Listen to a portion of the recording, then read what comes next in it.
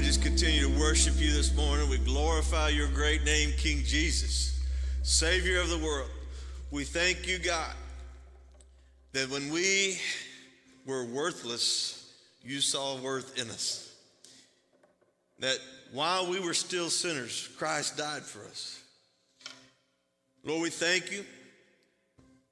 We thank you for the opportunity this morning to join in with heaven and glorifying the great name of Jesus. What an awesome privilege it is. We thank you, God. May you be glorified today in everything we say and do. And Lord, we ask that today you would just open up our spiritual ears to hear, our spiritual understanding. Lord, we just come against anything that wants to bring distraction. We take the authority that is given to us by Jesus Christ over any evil that wants to continue to work and harass our people. Your people. And we just call upon your name today, Lord, asking that you would work mightily in us, each and every one of us. In Jesus' name we pray. Amen. Amen. Good to see you this morning. What an awesome day it's already been. The Lord has been blessing, and he's blessed us with your presence. Amen. You're a blessing to see.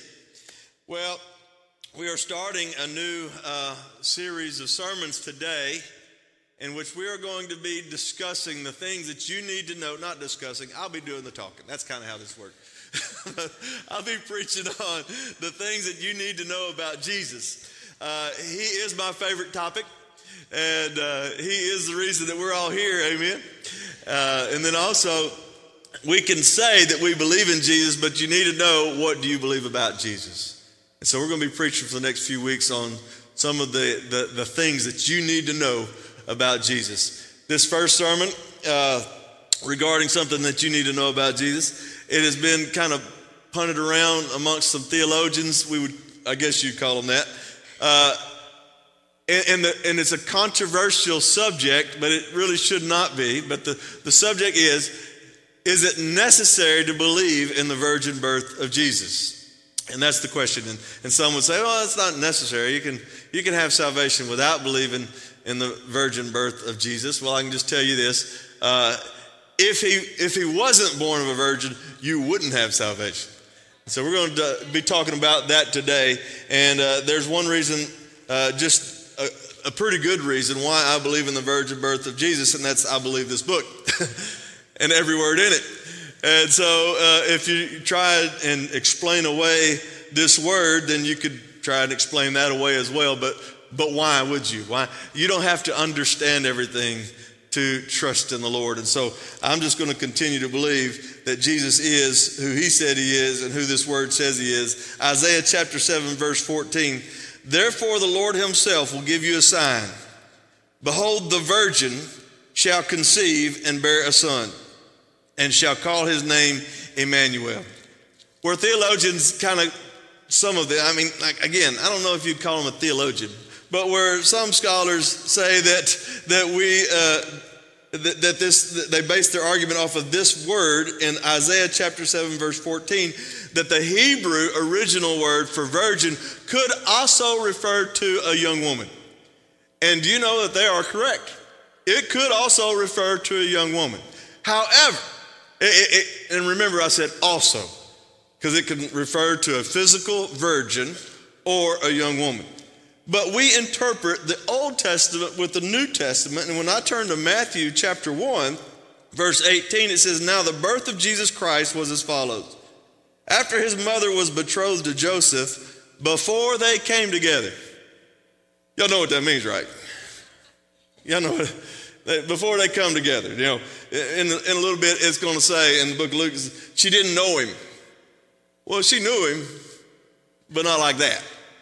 So before they came together, before they had sex, is that clear enough? Let's make it clear. She was found with child of the Holy Spirit.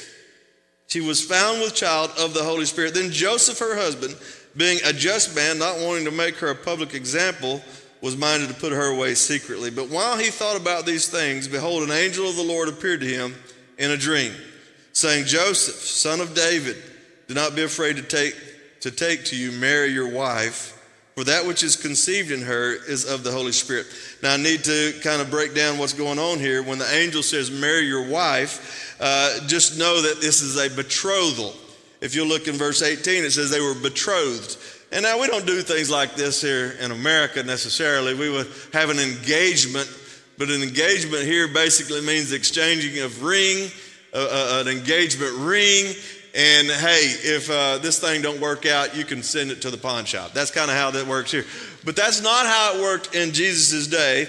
In fact, this betrothal was the same as a binding agreement. It was a covenant of marriage. And this betrothal, the covenant has been made. The dowry has been set.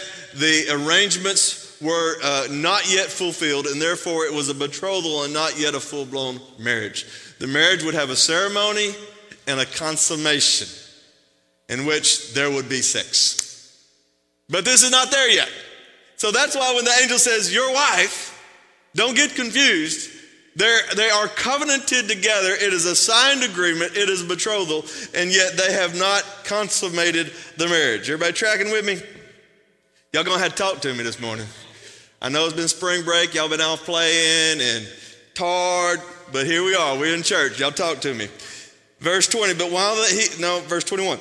And she will bring forth a son, and you shall call his name Jesus, for he will save his people from their sins. Amen. For he will save his people from their sins. Amen. Are you his people? I'm his people. Amen. Verse 22, so all this was done that it might be fulfilled, which was spoken by the Lord through the prophet, saying, guess what prophet? The prophet Isaiah. Isaiah 7:4, the first one we quoted. Behold, the virgin shall be with child and bear a son, and they shall call his name Emmanuel, which is translated God with us. Then Joseph, being aroused from his sleep, did as the angel of the Lord commanded him, and he took to him his wife. Verse 25, in case you didn't get it clearly in the previous verse, you're going to get it clearly in this one. And did not know her until she had brought forth her firstborn son. And he called his name Jesus. Now he knew her, but he didn't know her. Y'all know what I'm talking about. He was in covenant agreement with her, but he did not know her physically. He did not know her physically. And Matthew wanted it to be so clear, he says it twice. He wanted to be so clear that Mary was a virgin when she gave birth to Jesus. Is it important? Absolutely it's important. Why? Because it's in the Word, and that's enough. However, why is it in the Word, and why is it so important? It is so important because if Jesus were born by another man, an ordinary man, then he would have born with a sin nature just like you were born with. And just like I was born with. And yet he was not born by a man, he was born by God. And it tells us exactly how. It says he was born of the Holy Spirit. Now, yes, this is mind-boggling. Yes, it can be. When you're trying to figure out the details, I can't understand it, but I don't question it. I don't question. I might not understand how, but I don't have to know how, because here's the God that I know. It's the God that stood in nothingness and spoke everything into existence. That's the God I know. So I want you to look with me in Luke chapter 1. In Luke chapter 1, and it says in Luke 1, it's Luke's detail of this virgin birth, but I know that I want you to know that Luke was a scholarly man who sat down with Mary herself and took her account of this entire occasion. Luke chapter 1, verse 26. Now in the 6th month of the angel Gabriel. Now let me back up. In the 6th month, it's the 6th month of Elizabeth. This was Mary's cousin. Elizabeth was now pregnant with who would be John the Baptist, and she is now 6 months pregnant. And so we're kind of jumping right into the middle of the story just to get to the point. Now, in the 6th month, the angel Gabriel was sent by God to a city of Galilee named Nazareth, to a virgin betrothed to a man. Everybody catch that? To a what? Y'all can say that. To a virgin betrothed to a man whose name was Joseph, of the house of David. Guess what? Here it comes again. The virgin's name was Mary. And having come in, the angel said to her, "Rejoice, highly favored one. The Lord is with you. Blessed are you among women." But when she saw him, she was troubled at his saying and considered what manner of greeting this was. Then the angel said to her, "Do not be afraid, Mary, for you have found favor with God." Now I need to kind of give you a little background on Mary. Mary was, it's believed that she may have been 15 years old, very young teenager. She is in a town called Nazareth. It's a village. It's not really a town. It's not a city, of course. But it is kind of the little country village out of the northern part of Israel, around this Sea of Galilee region. Now, in this little country village named Nazareth, there weren't very many scholarly people there. There weren't any important people there. They're all down the area. It's where the temple is. It is the religious hub. It is the social hub. It is where everything happens around that temple. And so here's this little country girl, a little poor girl, and we know that she's poor because later on when they offer up an offering unto the Lord for the birth of Jesus, it's just a bird, meaning they couldn't afford a lamb. So we know this is a poor family, kind of in this little country village, and they're in a social situation in which the Roman government was oppressing the Israelites. And so here you have just a lot of oppression all over. And this would describe why, when Mary recognizes that she is now going to be the mother of the Messiah, she is just ecstatic with joy, and she sings a song. We call it the Magnificat. And when Mary just begins, and then starts in chapter 1, verse 46, she begins singing a song of how the God, her God, was going to bring salvation to her people and was going to use her to do it. Amen? She's ecstatic over it. So now we're going to go back again to verse 31. "And behold, you will conceive in your womb and bring forth a son, and shall call his name Jesus." Jesus is an English word that comes from the Hebrew word Yeshua. Yeshua literally means salvation. So the angel tells Mary, "You're going to have this boy, and you're going to name him Salvation." Amen? I love, we're going to be in Israel here in a couple months, and I love to get to worship with my Hebrew brothers and sisters and singing in Hebrew. And we sing that song that we just sang. I was over here singing, "What a wonderful name it is, the name Yeshua, Christ my King." Amen? Why? That name means salvation. He is going to be born of a virgin, the Son of God, and he's going to bring salvation to mankind. Amen? What a powerful truth that his name means salvation. Verse 32, "He will be great and will be called the Son of the Highest. And the Lord God will give him the throne of his father David. And he will reign over the house of Jacob forever. And of his kingdom there will be no end." Now, Mary is fixing to ask a very good question. Because I kind of set this thing up to let you know, in this little nothing village out on the outskirts of Israel, in this little poor household, is this little teenage girl that an angel comes to and says, "The Savior of the world is going to come through you." Then he says, "He will be a king forever." He will be a king forever. Now I'm going to back up to Isaiah. We looked at Isaiah 7 first, but we're going to now look at Isaiah 9 real quick. And Isaiah 9 says this. We're going to look at verse 6. "For unto us a child is born, unto us a son is given, and the government will be upon his shoulder." What government? Israel's government? No, because Israel rejected him. The government of God, the kingdom of heaven. Amen? Get excited now, because this is good stuff. You're in this kingdom if you're a child of God. "The government will be upon his shoulder, and his name will be called Wonderful, Counselor, Mighty God, Everlasting Father, Prince of Peace. Of the increase of his government and peace there will be no end. Upon the throne of David and over his kingdom." Did you catch it? The angel keeps quoting scripture. He's quoting the prophet Isaiah, and the angel tells Mary, on his throne he will continue to serve, and he will be king. All right, so I'm going to go back now to verse 32 of Luke 1. And he will be great, and he'll be called the Son of the Highest. The Lord God will give him the throne of his father, David.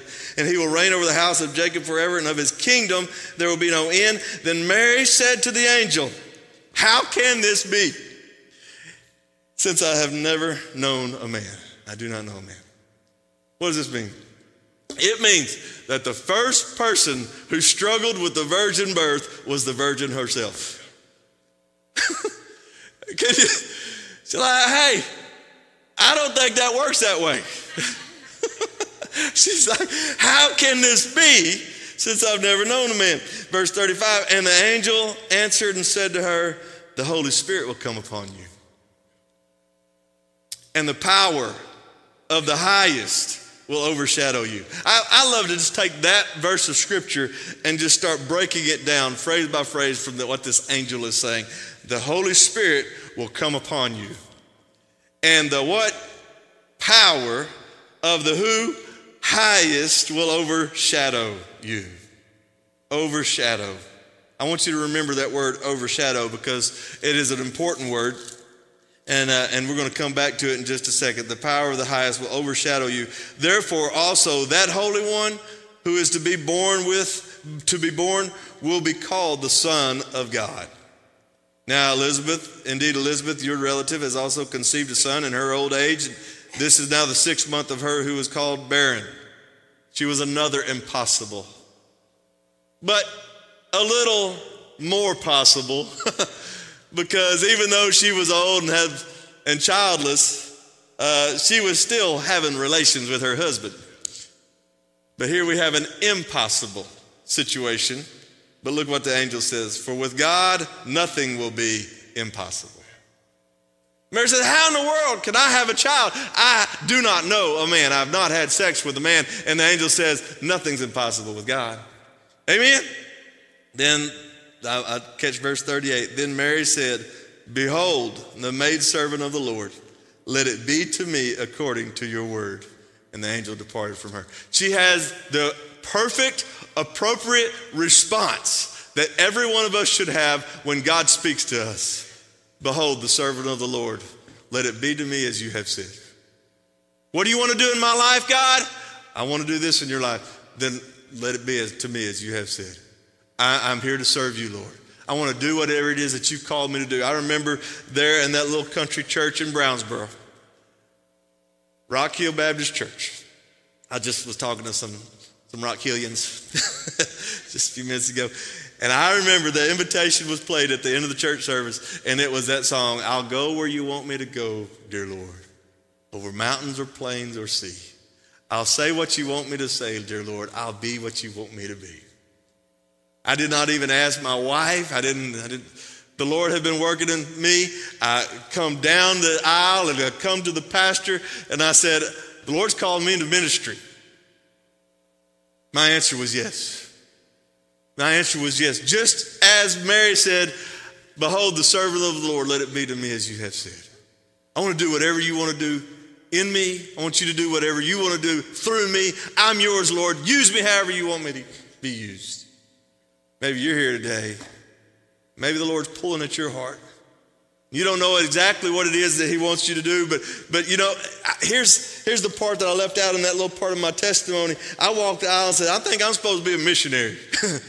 Well, I ended up being a missionary, but I didn't have a clue what I was saying. I actually meant this. I want to follow Jesus, and wherever he leads, that's where I want to go. That's what I was saying.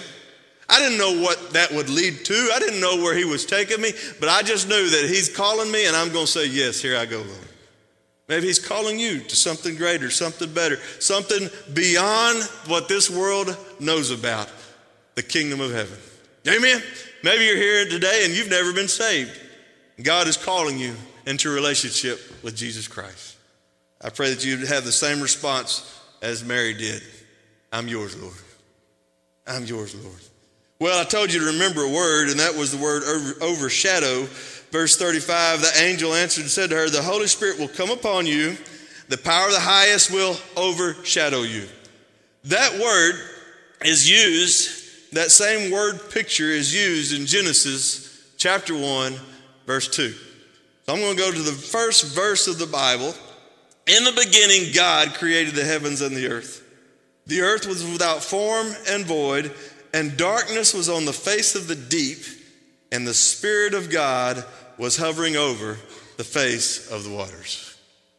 So before everything that we see, before it all existed, it was just a blob of nothingness in the middle of darkness. And it says the Spirit of God began hovering over the waters, hovering over this mass of whatever this earth was. And then the Spirit of God started hovering over the water. It's the same word picture used where the Spirit of God starts hovering overshadowing that young teenage girl, Mary. Can you believe in Genesis chapter 1? Well, if you could believe in Genesis chapter 1, you'll have no problem believing in Matthew chapter 1 or Luke chapter 1. That the same God who created everything out of nothing can take that little girl and birth into her the Son of God. Is it important that Jesus be born of a virgin? It's absolutely essential that he be born of a virgin, because if not, he would be born of a man, and man has a sin nature.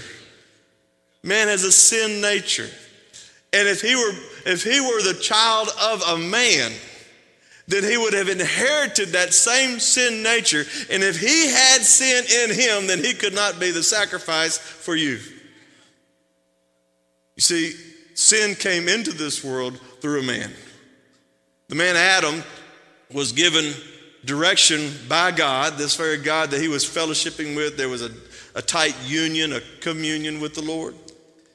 And Adam failed in his assignment, and God's perfect plan for humanity was busted on behalf of a man.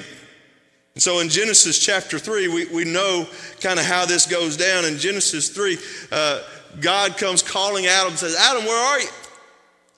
He was hiding from the Lord, the same thing you do when you get in trouble. And as he finally responded, by the way, God didn't need to know where Adam was. God's omniscient. He knew where he was. Adam needed to respond, this is where I'm at. Same for us. Same for us. God don't ever question where you're at. He needs you to know where you're at so that you can respond, the servant of the Lord. I'm yours, Lord. So Adam, he starts passing the buck. Well, it's that woman you gave me. Yeah, everybody ever said anything similar? Don't put your hands up, man. That'll get you in trouble.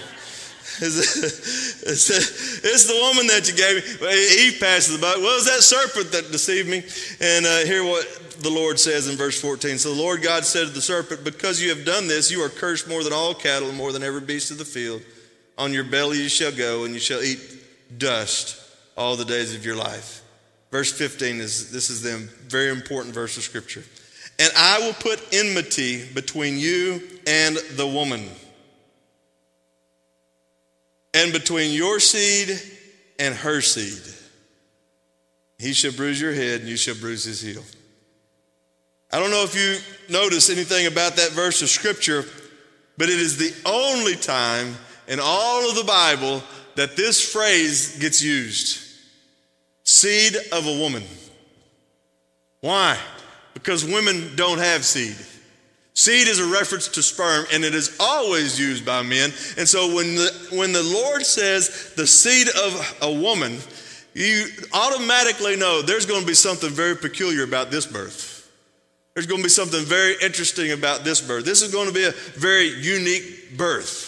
In fact, John 3:16, some of your translations in your Bibles will say that God gave his one unique son. Of course, I learned it in the King James growing up, for God gave his only begotten son, which begotten means born, but it is a very unique birth. The only kind ever has happened like this, in which he is born the Son of God. And so if he was born of the seed of man, he would have been sinful.